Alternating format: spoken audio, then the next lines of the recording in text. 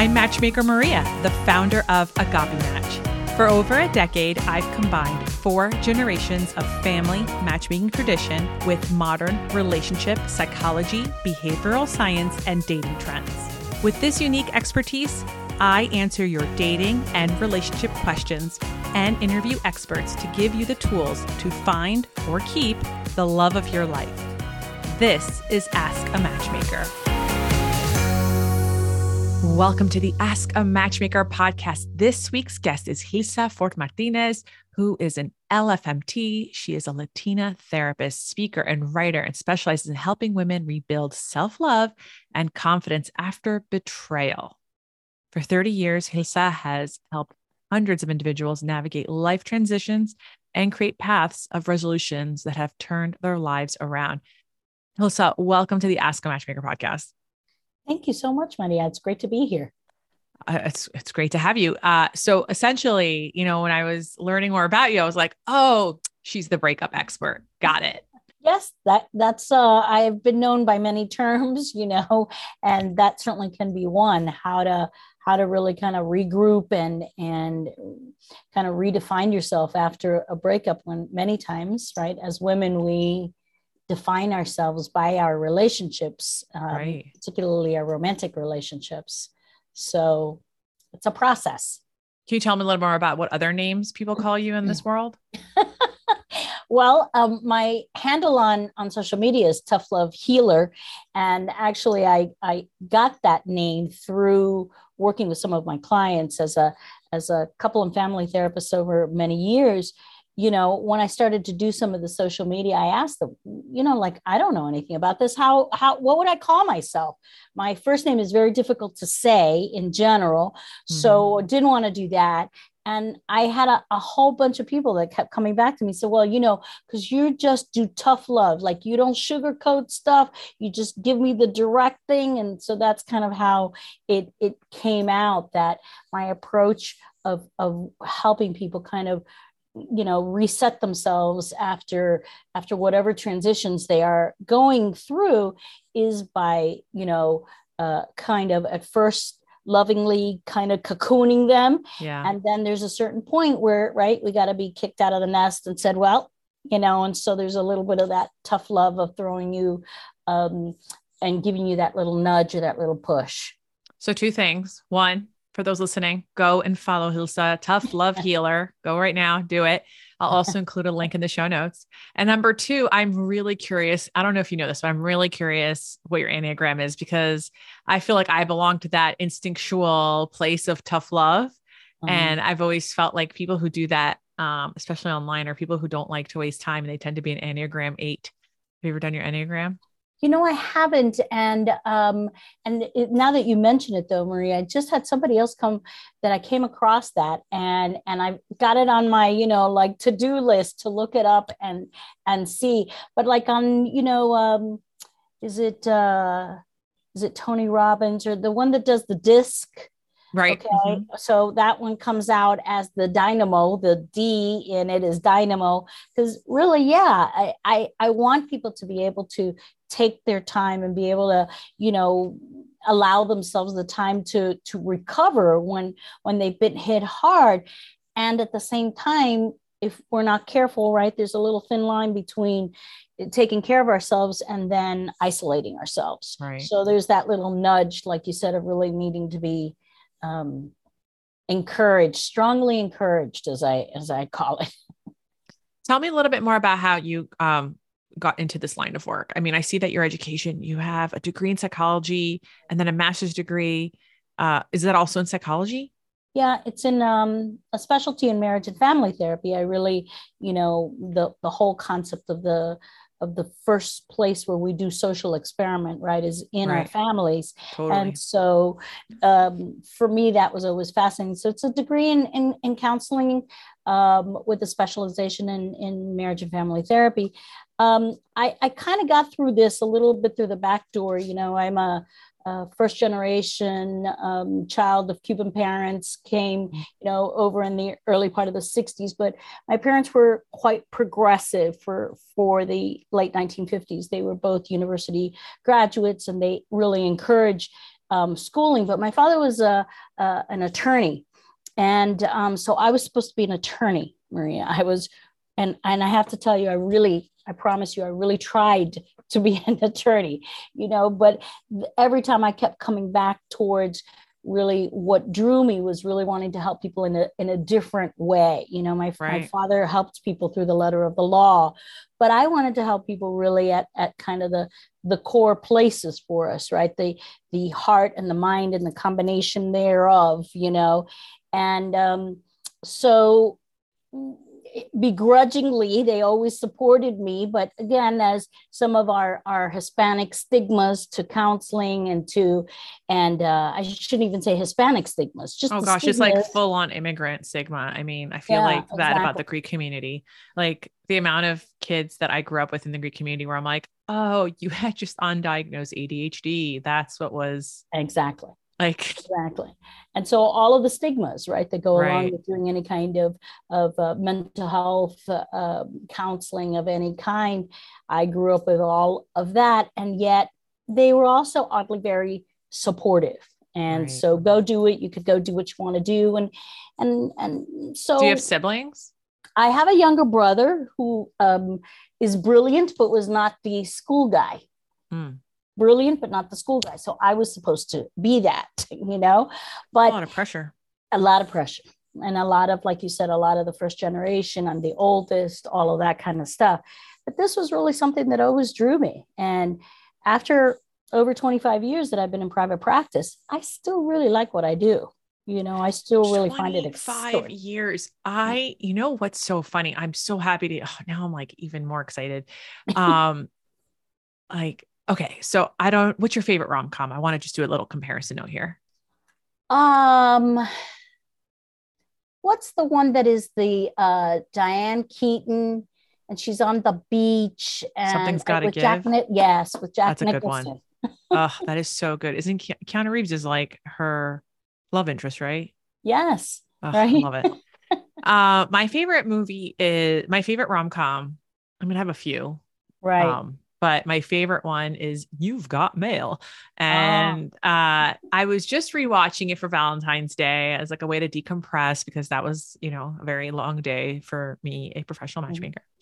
And I was struck as I was watching it. I was thinking about how now I'm 38. Like when this movie came out, I was a teenager, right? It came out when I was, I think 14 years old. And what I was struck by was that wow, if I were a therapist, I probably would have made a lot of money in those first 2 years of that, because that movie depicted a very new relationship type, which is yes, everyone's got AOL at home. You might have a spouse, but you're now talking to strangers and there's an excitement to that. Yeah. And I feel like the next time we saw that was when Facebook came out, 10 years later. But, Absolutely. You've been doing this for 25 years. So have you seen these ebb and flows of relationship trauma and drama because of how we communicate with people? Absolutely. And that's a great way to put it, trauma and drama, or drama and trauma, depending on the order, right? Yeah, depending on the order. Absolutely. There's been a whole variety of different ways. And, while the technology is always something that's great, right? Embracing some of it. At the same time, technology has added a great deal of pressure, right? To the whole idea of dating, or even just getting in connection with other people, because social interactions aren't always about dating, right? They are about friendships, about, working relationships. And so it's created a whole different dimension and the level of anonymity, which could be a good thing, but could also be, a very isolating thing. So there's a lot more, I look at my daughters at this point and I say, when I was dating, you had the one phone that was on the kitchen wall, and you had the long cord that let me go into the family room. And that was the extent of, and when we broke up, I didn't have to hear from that person again, right. Especially as we got older and we were out of high school. I wouldn't have to deal with him again, or maybe I would bump into him. But nowadays, now people follow you on stealth mode on your Instagram stories. Exactly. exactly. Stalk you, know, locate you, all of these kinds of things that are really very hard to not only, survive the breakup of a relationship, but allow yourself to figure out ways to thrive again. Right. So would you, in that case, recommend that like after a breakup, just block across the board? I do, particularly depending on the level of trauma, like you were saying, the level of toxicity in a relationship.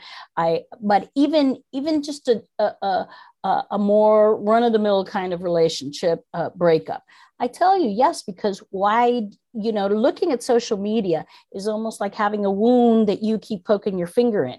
So it's never gonna heal, and so at least I tell them, give yourself some time. And that's kind of the paradigm that I work with, that I call the 4 R's, and in that first piece that has to do with resting, I really encourage people to just kind of unplug, disconnect from certainly the social medias of whatever level that they're in, but even the texting kinds of scenarios or emails or whatever.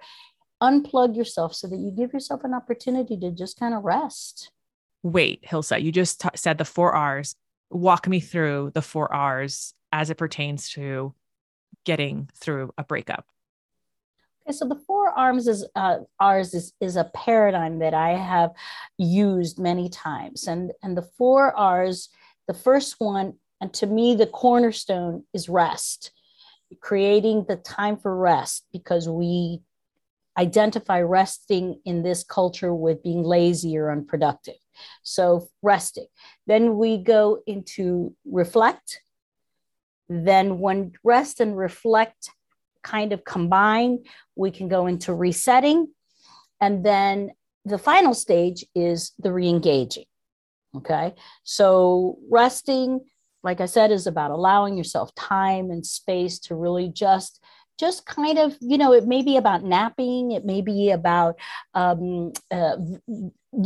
just doing things, activities that you used to like, but it's really about just unplugging and letting yourself be as unjudgmental with yourself as possible.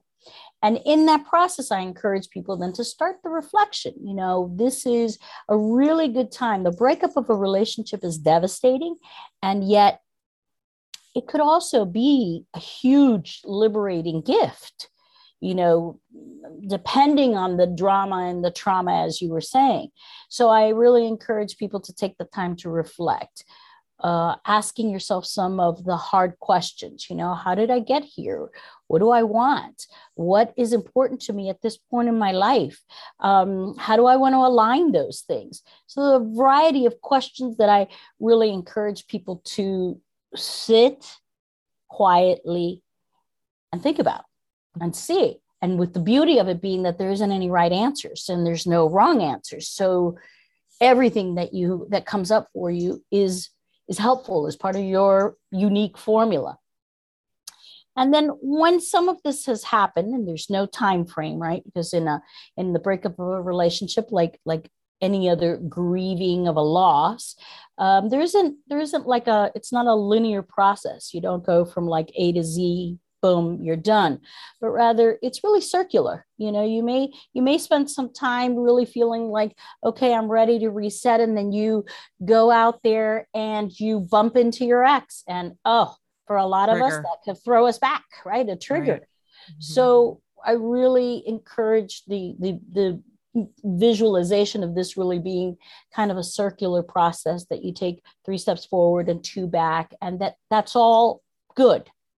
That's all good. So the resetting is really about, how am I going to put together all of these lessons that I've learned from this relationship? What was my role? What do I want now in a partner? Do I want a partner? Because a lot of women that I work with think that the best thing to do is, I fell off the saddle. Let me just get right back onto the saddle and keep and start dating again. And that for me is, a sure way to create further disappointment for yourself. Okay. Because we're not ready. Advise after a breakup to give yourself time. Time. Now, Okay. what that time is for you versus what that time is for me could be different, but people always ask you for a number. Well, how long? Right. So sometimes I give them a number. Okay, give me 3 months. Give me 3 to 6 months where you are only dealing with you. You know, you're allowing yourself to kind of, you know, create a little bit of a scab, so to speak, on that wound and let it start to heal. And we talk about ways that we do that. And that's all the resetting piece, you know, like what is it that's going to help that wound heal? But it all has to start with your person. You know, as women in particular, when we start to go back out there and look for that Prince Charming, right? Because a lot of us were raised on that Cinderella myth, right? Mm-hmm. I'm going to meet Prince Charming and he's going to be fabulous and he's going to be on this beautiful white horse and I'm going to go off and live happily ever after. And when we meet someone and they're not so charming, right? And their horse is a little dirty and we're not sure what to do with it. So I really encourage people to take the time, 3 to 6 months where you're on your own, you're doing your thing. What is that? What is that? So many women tell me they have no idea. They have no idea what they like or what they used to like. So it's almost a process for some of learning, but for many of us, a relearning, a reconnecting. And so when that process has been done, only then do I encourage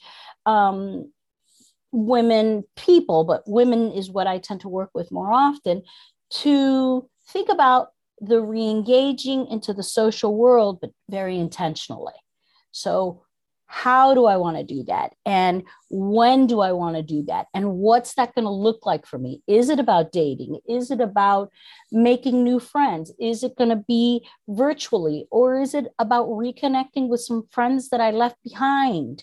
Many of us leave relationships friendships when we are in a permanent relationship, right? In a romantic relationship. So it's all of these kinds of questions to really help you. And for me, the 4 R's kind of helps them kind of figure out what that lane is and help them to stay in their lane a little bit more fluidly. Right. Oh, I love that. Make sense? No, it does make sense. And it's interesting because I recently had a client ask me like, you know, I just broke up with a guy that I was dating for 3 months. You know, she's 36 years old. She feels very worried about her age because she wants to get married and have kids. And she's like, I don't want to take 6 months to get ready. Mm-hmm. What can I do? And one of the things that I advise you to do is, you know, it's always good to take time, the time that you need. Mm-hmm. But also, why not, instead of focusing on men right now, and I think this is going to what you're saying about reset. I said to her, I need you to pick a consistent activity for the next month, something that makes you go out for once a week. So like maybe that's a wine tasting, maybe that's taking an improv class, maybe that's taking a cooking class, but do something that gives you the sense, I called it a refresh, gives you a sense of like a refresh of who you are to re-engage with your identity. Beautiful. And I just find it like so interesting because you have these 4, like, it's not that you have 4 lanes, it's the highway, but you're merging onto the next lane and there's a visualization there. And I love that. Yes. Beautiful. And I like that. The refresh, it's similar to what we're talking. Yeah. How do you reconnect with your person? Because if you don't know who you are, right, how are you going to know who's going to work with you? Who's going to be compatible? If you're not clear on what rocks your world, on what you're passionate about. Yeah. But also I think it goes back to, and I know, I'm sure you feel the same way. Like I certainly don't want someone panic dating. Like, oh my God, if I don't find the right person in the next 2 years, you know, the goals I have set for myself are just not going to be met. It's like, well, no, the goals readjust as we go. Like, you know, you don't know, absolutely, right? You could meet the perfect person tomorrow. That doesn't mean that you're going to meet any of those goals. Absolutely. So, absolutely. Yeah, I love that. Hilsa, you also mentioned like, before about when you talked about the first one, it's like, what was the first one? It was not reflection. Rest. Was it rest? Rest. So is the rest period the time that you mourn the loss of a relationship? Yes. You know, essentially. And you know, we mourn a loss of any kind really across 4 continuums, if you think about it, Maria, because we have a physical body, we have a a cognitive, right, part to us, an intellectual or mind. We have an emotional part to us, all where all of our feelings are stored. And then we have a spiritual piece. And that spiritual piece, I don't mean religious. That spiritual piece, I mean, what's our purpose? What is my path? What is it that is important to me, that gives me meaning? And so mourning that where you were piece and what happened there is very much a part of the process of grieving and the process of getting to the point where we can accept this is done. There isn't any going back to that. And we don't want to go back to it, because that, so again, how is do you the circular piece, right? So you just mentioned that, right? Like, we don't want to go back to that. I feel like one of the most popular questions I get is like, oh, I ran into an ex and I feel like it could be different this time. Part of me doesn't, I feel like 95, maybe more than 95% of the time, it's not going to work out the way you think it is. But, you know better than I do, Hilsa. Why don't you tell me your professional opinion here? Well, I mean, I tend to agree with you on that very often it's not. Unless both people have like really done a lot of like personal development or self work. Very often all we do is slide back into whatever the dynamics were, beforehand. And very often, why do we do that? Because what is familiar feels, is what we gravitate towards. It's less scary. Oh, I know that. Oh, I know that person. And so we gravitate to what we know, even when we know that's not really good for us. Right. It's just familiar. Yeah. Right. Do you feel like with, we mentioned before social media, I feel like there is that lingering of social media where not only do you see their stories and all that stuff, but you also see like the highlight reel, right? Like they move on with their lives and they're posting. And sometimes I notice that people's posts are really for an audience of one. Right. I have to always try to remind people that like they're trying to like make you feel like you're missing out. But why don't tell me, do you ever think about this as well with your clients? Do you see this like in your therapy practice? Sure, and I see it obviously more often in a younger population, right? Because they're more used to using the technology. Somebody in my age group is going to use it, but they struggle a lot more to get into, let's say, the dating apps or those kinds of things. The technology is different, and the thinking around that is different. But that is a big piece of why I really encourage people to kind of take a hiatus, just an unplug for X amount of time, whatever they are willing to do, so that they have an opportunity to just kind of really rest from all of that. Seeing the stories, seeing what other people, as the kids call it, FOMO, it just is, it happens, it really is a strong emotional pull to, wow, look at everybody's life is so much better than mine. And you and I both know, Maria, that's a still life. That's moment right. in time only. Is there a super highway to like getting over an ex? I would want to say no. I don't think that it's something that needs to take you years and years, and certainly not years and years of therapy. Okay. But I wouldn't say that there's a super highway. I would want you to take, maybe a moderate highway, maybe a couple of back roads even. Okay. Because this is really an opportunity for you to regroup and reconnect with yourself. That the discovery or the rediscovery of like, who is Maria or who is Hilsa is so super important for like the long term, like it's like not a sprint, but a marathon kind of an idea. So when people say to me, yeah, how long is this going to take? And I'm like, well, how long are you able to tolerate? What are you willing to do in order to help yourself with the process? And that begins my kind of helping them to step into my paradigm of this is something that is about, restoring your sense of self. Right. I'm thinking about like my 4 biggest breakups. Mm-hmm.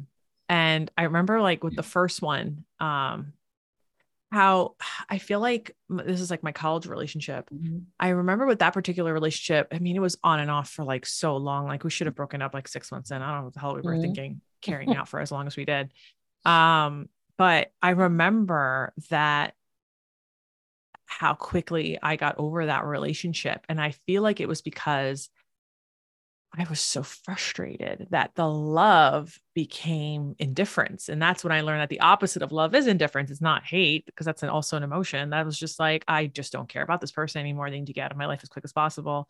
Right. And I remember like thinking about that a lot. And then when my next breakup happened, like I remember thinking like, wow, that was for as long as it lasted and as on and off as it was, when it was finally over, it was like effing over. Mm-hmm. And then I remember my next heartbreak where I was like, wow, that took me years to like, I mean, I was still dating and it was fine. But like that just took me years to like unpack the trauma of that relationship. And that was like shorter. Well, and part of what happens, likely, obviously, I don't know your story, Maria, but the likelihood is that you got a little bit of residue from the first relationship that you don't think you do, but it kind of mixed up into this one. Right. Aside from, where do we all come from? As women, our first relationships with men is with our fathers.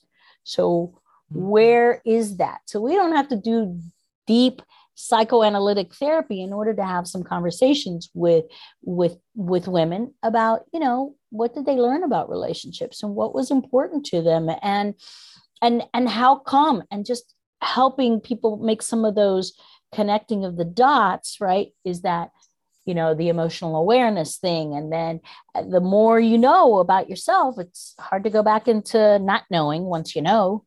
Right. Right. So sometimes we drag things with us until we are able or willing to, like you said, unpack. But right. How do you unpack? Good unpacking means you take everything out of the suitcase, right.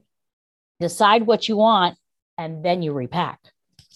I have an observation. I'd love to hear your thoughts on this observation. So I have noticed that when it's a relationship that's been cut short, like 6 weeks, 2 months in, I feel like the mourning period can be longer than if you dated someone for 2 years. And the hypothesis I have behind this observation is when you date someone where it's like at the spark, like I hate the word spark, but you're at the beginning of Eros love, right? Like it's still lusty. You're envisioning in that 6 week, 8 week period, like, oh, we'll spend the holidays together. We're going to do this with our siblings or this with our friend group. We're going to go to all these restaurants. And then suddenly it's like abrupt breakup and you start to mourn like all of the memories you could have made versus like you date someone for 2 years. And it's like, oh yeah, you live this life. You know what it's like to meet their siblings. You know what it's like to go to these like restaurants, and yeah, it still didn't work out. And I feel like I see this when people ask me questions, like when it's a relationship that's less than 4 months, I notice that the mourning period for those people is just so much longer. Do you see this? Is this? I mean, I certainly have seen that. And I just coattail to that to also want to know how the relationship ended, because right, one thing is, somewhat of a mutual ending or somewhat of, but definitely if you are ghosted. Let's say, I was about to say, you just took the word out of my mouth. I'm like, let's pretend it was ghosting, because I feel like that's when the most mourning happens with a lot of people right now. Right. Because then that's in my experience, that's less about, all of the fantasy, although that's there, right? Because we didn't get a chance to like really explore everything, but it's more about, well, what's wrong with me? And why didn't they want to hang around? And then we do this internalization, but this internalization in a very negative way. Right. And so that I can see that being, I have seen that being a lot more damaging, because the ghosting, you don't know. And what you really want is answers to what happened. Okay. And we create these fantasies also of what could have been. And that just, it's almost like a perfect storm of, disappointment and sadness and all of that. Right. Hilsa, it was wonderful having you. Any last bit of advice for someone experiencing a heartbreak right now today? I think that I would say if I had to tell you one thing to help you transition, a little bit, is to have some grace and some compassion with yourself. You know, a breakup of whatever, length of time, but one that was not of your choosing is going to be painful. Right. Any way you look at it, it's going to be painful. So to have a little compassion with yourself, to know that it's going to take some time, create the time and the space, both inside as well as your environment, in order to give yourself, a chance to kind of reset. I love that. And can people work with you wherever they live, or do they have to live in the same state as you? I mean, to do direct psychotherapy, they need to be in the state of Florida. Okay. I do a lot of kinds of life coaching and relationship coaching, which have broader kinds of abilities for us to connect and for us to be able to do. I am in the process of developing a online course to kind of help, this process that you and I talked about here in condensed form, to really is where I give, ideas and examples, as well as, help people work through what I call my 4 R's. So that's in development. I love it. Well, I'm rooting for you. So people can find you on Instagram, Tough Love Healer. Right. And on your website, right? On my website, hilsafort.com. I am on Facebook, Hilsa Fort Martinez. And I'm doing more things on LinkedIn lately. Some of my blog posts and things like that are on there. So, well, I'll make sure to include all those links in the show notes for anyone that's interested. Hilsa, thank you again for coming to the Ask a Matchmaker podcast. Wonderful. Thank you so much for having me. It was a wonderful way to end the week. And thank you for listening to the Ask a Matchmaker podcast. If you enjoyed today's episode, you know what to do. Go tell a friend, go tell 3 friends. In fact, if one of your friends is right now going through a bad breakup, this is the episode you need to forward to them. Get them on track into getting closer to healing. And of course, go follow my girl Hilsa, Tough Love Healer on Instagram. Be lovable, but more importantly, be likable. See you next week.